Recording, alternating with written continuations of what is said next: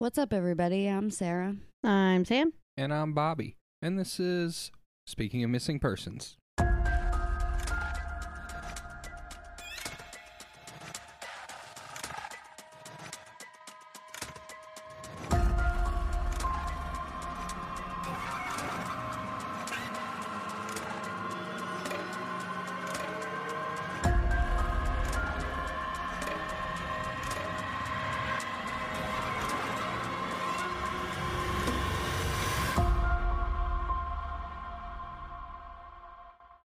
Welcome back, everybody, to another episode of Speaking of Missing Persons, and welcome to the new listeners.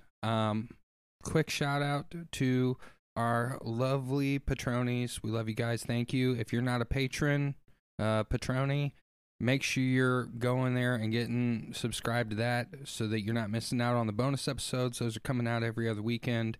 And yeah, we love them. You would love them, but you won't know for sure if you love them until you get signed up. So make sure you get signed up.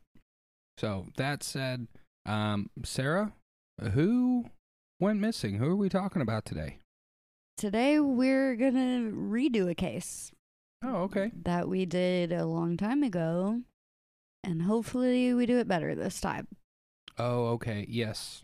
So, this is one that we did, well, probably close to a year ago now, and we are redoing it because a lot of new information has come to light since the last time that we did it, and we missed a little information the first time, so we're revamping it, re-putting it out there for y'all so you have as many of the facts as we could find.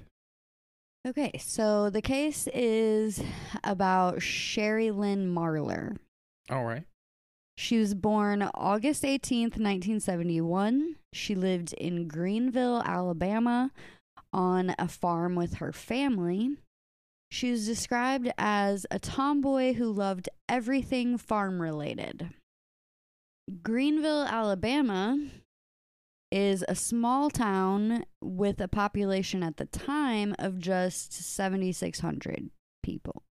Oh, yeah, for a small town, yeah, that's pretty small. Yeah. It's located about 35 miles southwest of Montgomery, Alabama. And like a lot of small towns, it was considered a safe place to live, and people didn't lock their doors a lot. You said at the time. When was the time? It was 1984. Oh. Oh, okay, yeah. Yeah, that makes a lot of sense. Now, growing up for me, we didn't lock our doors. We've had this conversation before. Our mom did because she was always in a panic. Mm-hmm. I think we locked them like overnight, but as soon as someone was up in the morning, it was unlocked and stayed that way until we went to bed. No. Mm-mm. Even still, our parents always lock the door. Yeah, and I do now. It's just a habit at this point. Usually the door always stays locked. Any door to the outside of the house. Yeah, no, I'm the crazy one that sits with my front door open and just the screen door. But I locked the screen door part. I don't think the lock is that, great, though. Okay. Where were we at? Small town. Didn't lock their doors. Right. Sherry's mother, Betty Stringfellow, worked the morning shift on June 6th, 1984. She worked at the local Waffle House in town, and on that day she had to be at work by 7 a.m. They had family visiting the farm, so Sherry was sleeping on the couch that morning, and she woke up around 9 a.m. and found that her stepfather, Raymond, was in his truck about to leave to go to town. So she grabbed her shoes really fast and ran out to catch him in the driveway because she wanted to go with him. I mean, if it's like the town we grew up in... Gotcha. I think I remember this case. If it's anything like the town we grew up in, like going to town was a big deal because you didn't do it very often. No. Yeah, I grew up in the suburbs, so everything was pretty close. No, we grew up where you went to like a Walmart once in a blue moon. and most of the things you ate, you grew. Or you went to the Save-A-Lots with the Piggly Wiggly. Yeah. Raymond had to go to the bank that morning and sign some paperwork.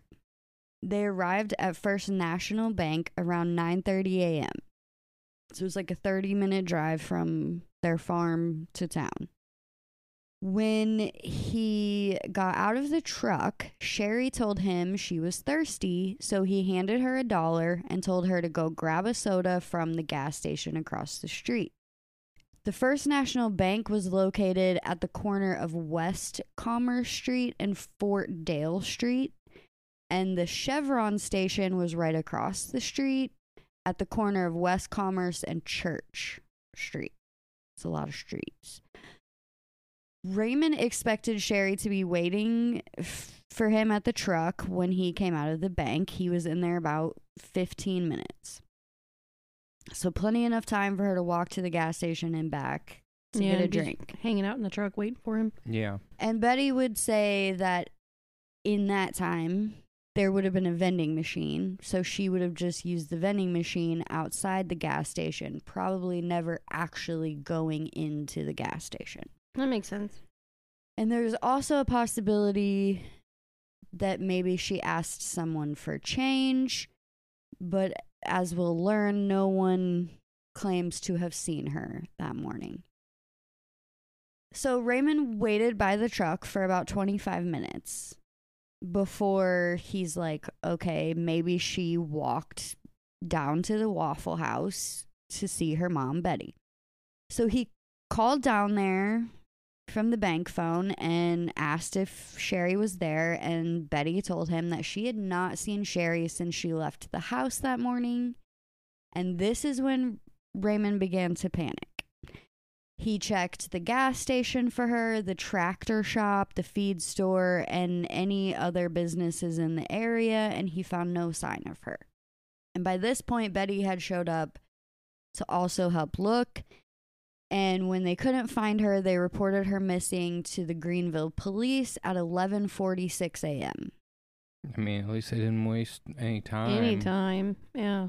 Yeah, because, I mean, she's 12. So police actually took it very seriously and started looking for her immediately. Good. None of this, maybe they ran away crap. Well, I mean, that is a theory later on, but only because it kind of has to be. Like, not... Yeah, I can't rule it out. You can't rule it out. Right.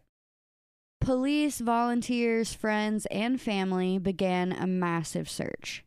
They even had the Crenshaw Flying Service volunteer to conduct an aerial search of the area. And from what I could tell, like, Crenshaw is close to Greenville. Like, I think they're neighboring places.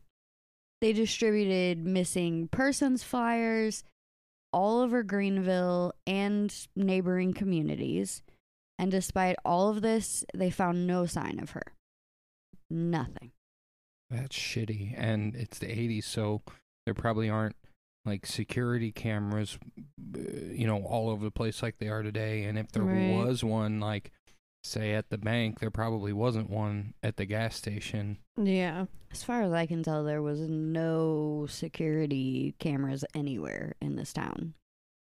There have been many theories over the years about what happened to Sherry that day.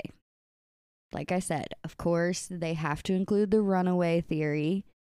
A lot because, like Bobby said, they can't rule it out, but also at the time, the number of runaways that were reported in the early 80s was, like, extreme. Like, some reports said, like, a crazy number, like 1 million. See, and how much of that was over actually the United States? Actually runaways, and how much of it was cops going, right, they ran away. Sounds like a runaway. Yeah. Yeah. Her family insisted that she would not have just run away from home. They said she was happy and content and had plans for the day. She was supposed to go visit her grandmother, and then she was planning on watching her favorite TV show that night. And they said she would have never missed her show. Plus, she didn't take anything with her. Like, she ran to his truck with just the clothes she was wearing and her shoes. Yeah, I don't Yeah, think I mean, she's 12. Yeah, I don't think she ran away at all. She was also never a troublemaker and was described as being very respectful, which could be a downfall, honestly. Yeah. Situationally. Yes. That's why I say, like, her mom kind of had the thought of, like, if she needed change for the vending machine and she went and asked, The wrong she person. wouldn't have been afraid necessarily to go ask a stranger for change. The next theory was that she was abducted by a stranger. At the time, that was rare in a small town, but not impossible. No one witnessed anything. Now, you will read a lot of articles that say there were witnesses that saw her walking to the gas station. But there are a lot more that say nobody saw her that morning. And it was even to the point where people were like, if she was in town that morning, we would have seen her. So there are people that almost try to say she never even came into town in the first place. Oh. But I don't necessarily believe that. I just think nobody saw her walking across the street. I mean, is it actually a half hour from their farm to the town? Yes. And that's how long it took him? He actually, Yeah. showed that he left at 9. There was someone at the house to verify, family members. Yeah, I think her aunt was staying there. Okay, so then we're not missing any time because I'm sure the bank could verify he was there right about 9:30. Right. So he's not missing time. Right. Yeah, I don't buy the fact that she never went into town. I believe nobody was paying attention and nobody saw her. Like, that early in the morning, I don't know. Yeah, it's potentially still a ghost town. Yeah. Well, I don't know. It's 9:30 in the morning in a small town. I feel like things would be relatively active. I mean, it could be. Either way, there's that argument. Like, did she even make it to town in the first place? But I feel like she did from other things. There were 3 sightings of a girl resembling Sherry after she went missing. So there aren't any truly that witnessed her walking to the gas station, but there are people who claim they saw her after she went missing. But they can't be confirmed, obviously. Some articles said that all 3 sightings placed her with a man around 50 with a husky build and a hardened appearance. One of these sightings came from a truck driver in Conley, Georgia. He said the girl referred to the man as BJ, and she appeared to be upset, disheveled, and dazed. Disheveled. Sorry. I don't know why I said it that way. The next theory is she was murdered by someone she knew. I don't know if I buy that one right off the bat because the only people, who she knew, I mean, there's her stepdad and her mom are both in town. Then you had some family in from out of town at the house. And from everything I can tell, she actually got in the car with her stepdad, actually went to town. Oh, you mean just like around in the town generally, Right. not necessarily like a family member. Right. I mean, maybe? I don't know. Oh, this story is going to get wild. I will say when we first told this story, we left out some stuff that makes you go, what the hell was happening in this town? Well, I'm assuming that this, since we're talking about one of the sightings possibly being with the trucker, this gas station was a truck stop. Yes. Then, I mean, I would feel like that's the most likely she got abducted into, an 18-wheeler. That would be my thought. Or tricked into getting into someone's 18-wheeler. Yeah, possibly. Well, her family was, of course, the first to be looked at. And by that, I mean her mom and her stepdad. Right. Mostly because Raymond was the last person to see her. He was very cooperative and answered all the investigators' questions, but he would not take a polygraph test. Refused. I don't blame him. I don't either.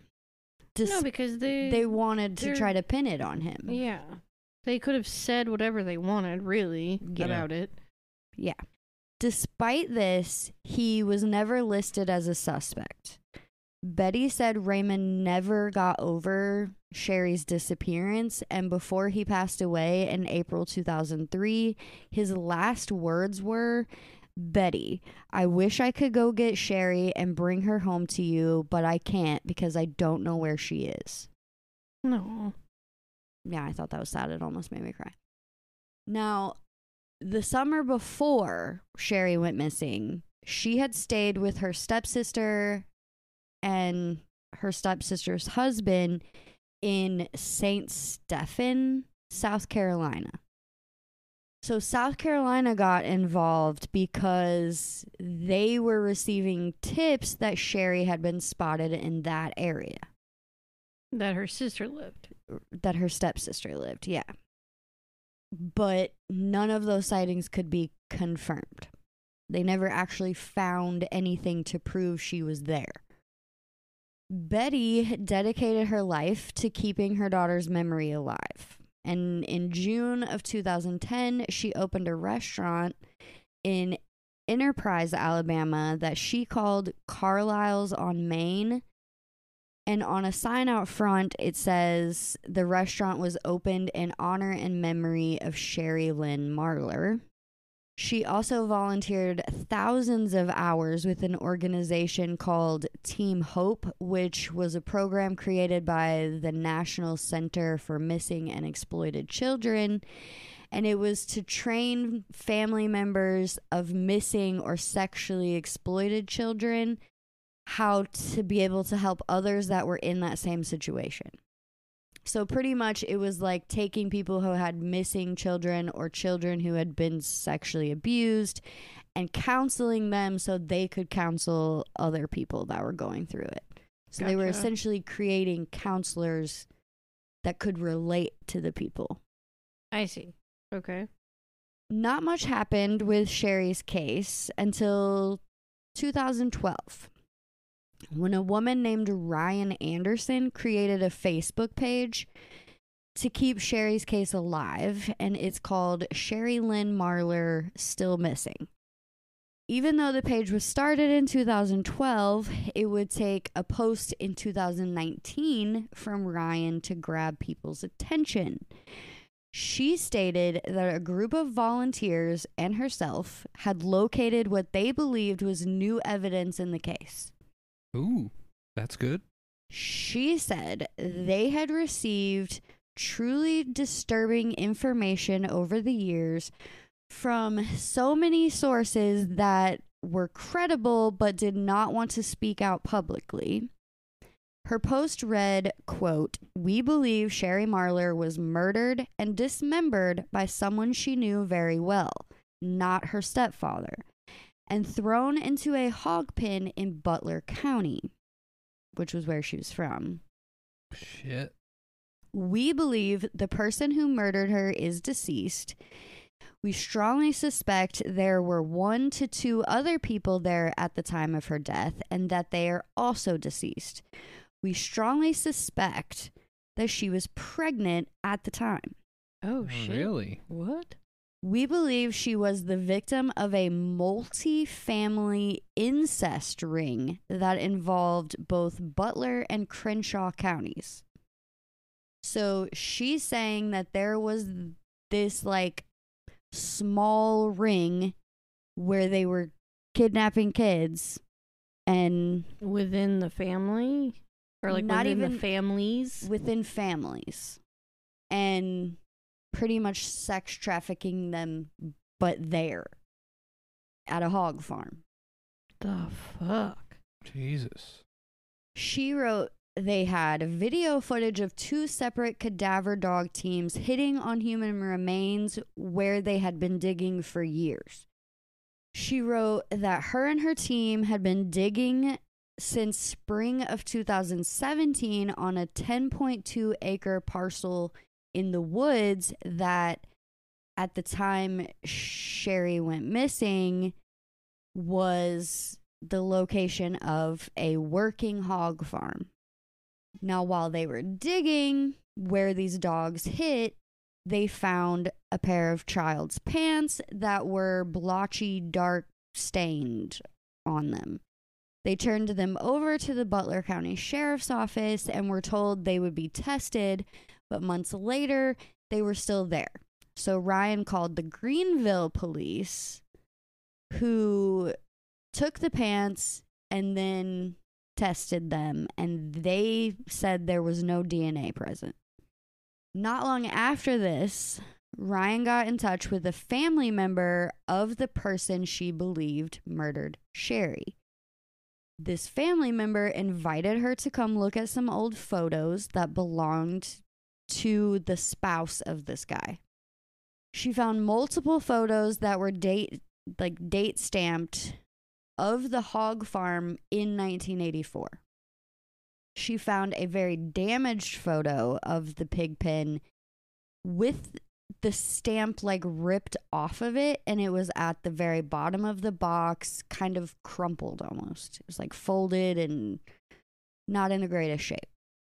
When she saw it, she believed that she saw a severed head in the bottom corner of the photo. And to be sure, she sent it to 6 people that she knew and asked them what they saw in the photo. They also believed that they saw a severed human head, and not a decomposed head, not a skull, Freshly a decapitated? freshly decapitated head. And I will tell you, if you go to this Facebook page, you can see the photos.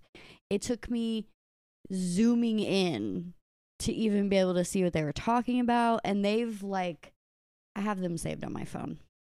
And they have had the images what's the word I'm looking for here? This is the original photo. Okay. Now, if you swipe. Oh. Yeah, that's kind of hard. Yeah, it's hard to tell. So it's right, supposedly, Bobby, yes, right there. And if you zoom in, it does look like a face, laid on its side. I mean, it's definitely very head-shaped. Yes. And there's some marks that look like... It almost looks like maybe a head shape that's wearing a mask, almost. I don't know. Well, there are photos where it's actually... What am I trying to say? They've done things to it to try to get a closer look at that portion of the photo. And there are some that even claim you can tell that it has trauma on the face.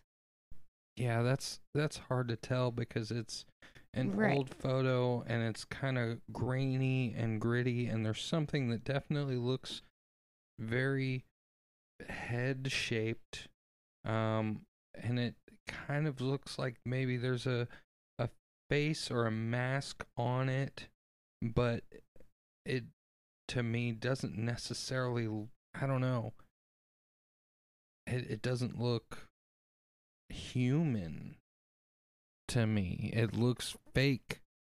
But if it's not a completely fresh chopped off head and it's been in there for a minute, it's not gonna look that great. No.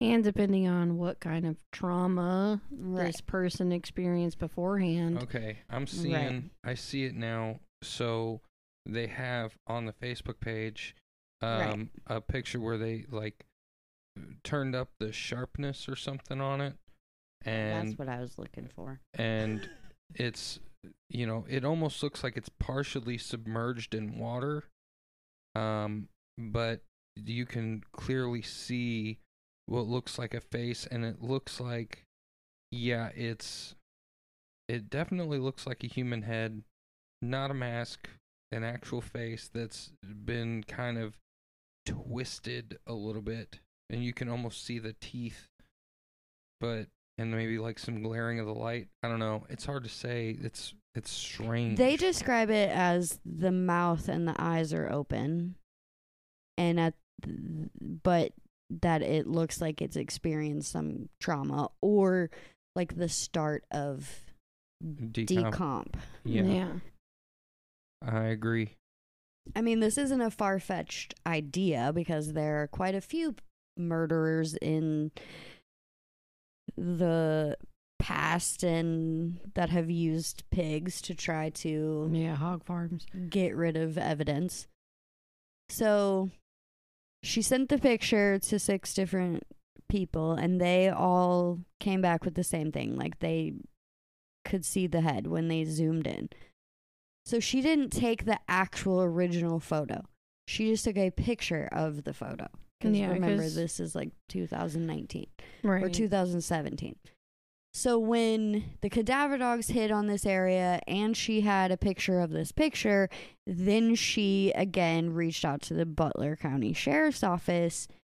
They came out. They witnessed the cadaver dogs hitting on this area.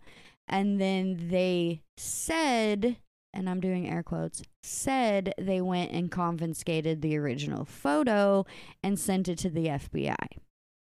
Ryan claims this never happened. She said she's called the FBI multiple times and they told her they've never even heard of, seen, or received a photo. And as of now, this is where this case is stalled. A lot of people believe the police were involved. That's what I was going to say. It seems like they're just appeasing these people of like, oh yeah, we'll take care of that. We can handle it, but they're only doing it to get them to shut up for a small period of time and they're not actually looking into anything because do you have this whole ring happening in your county, like 2 counties, small town at a pig farm and you don't know anything about it. Right. There had to be some paid. Family members also involved. Yeah. Or they were getting hush money. Something. Yeah. I don't know. It's shady either way. I mean, the thing about it is people are saying like they've tried to block any effort in finding out what happened to her. And it's not far-fetched that this is what happened to her. No. And I feel like with the whole pregnancy thing, like I don't think she was killed right away. First of all, I feel like she was kept on this farm to be used and then possibly got pregnant and that's why they disposed of her. See what I'm saying? Like they don't want a baby. Yeah. That's my thought. I couldn't find anything really that said why they thought she was pregnant. That's the only thing I could come up with is like she's being sold to these people and this happened to her and then they were like, okay, you're no use to us anymore. Man, I don't know. That's a rough one. Yeah. That is a rough one. And I mean, I feel like that sounds like the most likely possibility is that she was abducted by someone with ill intention. Well, and it could can you really be abducted otherwise? I don't know. Right. But yeah. You get what I'm saying. Like, and either that situation where she was trafficked locally to people she knew or trafficked, outside of that, and who knows where she went after that. I kind of agree with her mom. Like, I feel like she innocently walked up to a car and asked for change and like she asked the wrong person. Yeah. And that's why nobody witnessed anything. Is because if she was as respectful and like polite and all these things like they said, then all they would have had to do is be like, oh yeah, I have change, just get in the car while I dig it out. And she probably would have done it. So it's a hard one to like with your own kids. Like, do you teach them to be nice to people or do you teach them how you already feel as an adult? Like, fuck everybody. You teach them to have manners, but to be cautious. Yeah. Like, don't be a rude ass just to be a rude ass, but be cautious. Yeah. But that's where we are. That's where the case stands right now, is I mean, if the FBI had that photo, they could figure it out if that was. I would think so. Yeah. Well, and to the listener who emailed us about this case, thank you. We appreciate you letting us know. And to the rest of you listening, we hope you enjoyed this episode. And if you have any information, Sarah, do you have a number they can call? I do not. There was not a number. I know that it's the Greenville police that are handling the case. It seems like the Butler County are the ones that are trying to prevent it from happening, like being solved, which is where the hog farm was. So if you know any information about this case, I know you can message that Ryan girl on Facebook. Yeah, do that, or reach out to the Greenville County Police Department in Alabama, or I'm sure you could probably reach out to one of those Crime Stoppers things and give them some information probably. So if you have anything, get a hold of one of those folks, pass the information along. Hopefully there can be a resolution found for young Miss Marler. And yeah, don't forget to subscribe, follow the show, leave us 5 stars so we get these stories out to more folks. And if there is a case that you would like to hear on the show that has you stumped, or you just think needs more attention brought to it, email us, speakingofmissingpersons@gmail.com. We appreciate those, and we do read those emails, and we do cover those cases. So I guess that said, we will see y'all back next week. Bye. Toodles. Bye.